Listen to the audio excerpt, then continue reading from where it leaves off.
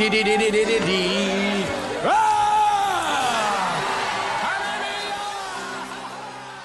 Okej. Nu kör vi. Dagens vers är.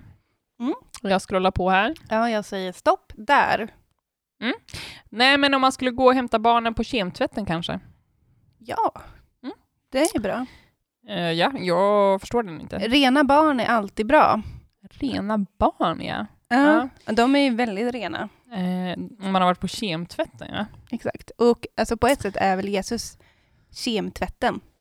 Ja, Jesus är kemtvätten. Ja, jag minns ju jättestarkt första gången jag svor. Ja. Och det var när jag gick på lekis, som det hette på den tiden. Då kommer jag ihåg att mina kompisar snurrade mig på något sätt. Ja. Och då så råkade jag säga så här, men vad fan? Och jag kommer ihåg att jag hade sån ångest över det här. För jag råkade ju bara säga vad de sa. Alltså, men ibland snappar man ju upp vad andra säger. Madde. Så hade jag ångest över det här. Och låg varje natt och så här bad om förlåtelse till Gud. Alltså kanske över ett år. Ja, men det var bra att du gjorde det. För att, Madde, vad hjärtat är fullt av, det talar munnen. Exakt, jag kände så det. när du sa djävulens namn så var det ju att jag kallade ju honom du där. åkallade honom.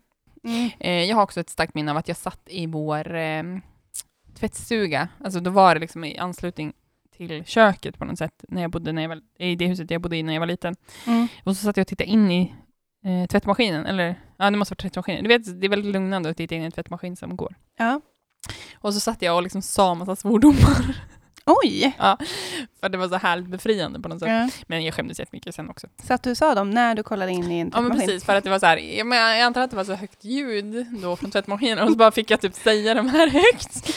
Men också kul, för jag och min syster hade ju ett sätt som vi så här, använde ibland. Ja. När någon hade svurit. Alltså kanske någon av våra kompisar. Och då kunde vi så här...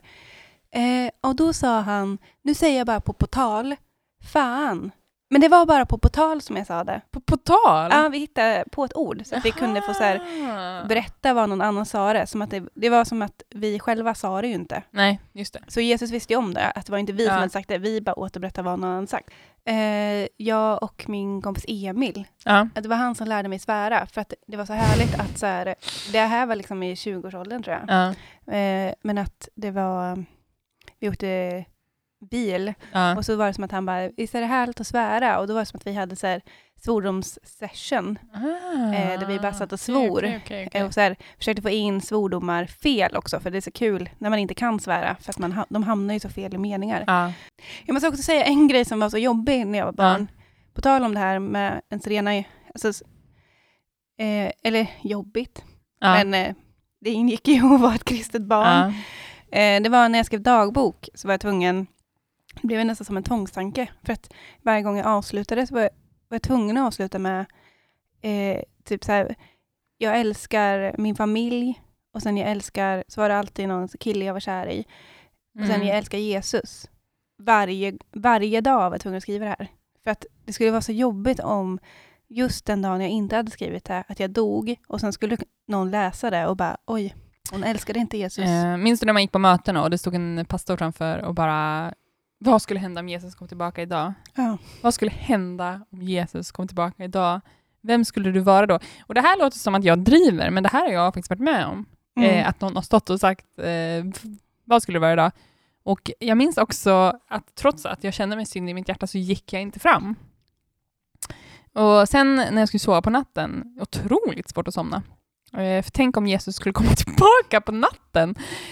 Och när jag säger att Jesus kommer komma tillbaka, jag vet inte, vi kanske bara har frikyrkliga lyssnare som förstår exakt vad det innebär att Jesus kommer tillbaka. Men Jesus kommer ju komma tillbaka och ta upp alla kristna till himlen liksom. Vi kommer också, alltså våra kläder kommer ligga kvar. Nej, men våra kläder kommer väl inte ligga kvar, kommer vi nakna upp till himlen. Shit, ja, vad konstigt. Har du inte sett Left Behind? Nej, jag läste den, men jag minns faktiskt inte det där stycket om kläderna. Men du har säkert rätt att kläderna skulle ligga kvar. Nej, men Jesus skulle komma tillbaka och ta upp de kristna och så skulle man själv inte då få komma upp för att man hade synd i sitt hjärta. Vad skönt att man kan gå då till kemtvätt nu, alltså i moderna tider som barn. Just det. Och få bli kemtvättad i hjärtat. Du kan bli ren. Du kan bli ren, för Jesus är kemtvätt. Och just dina barn kan du alltså hjälpa att bli rena. Ja, Jesus är min kemtvätt.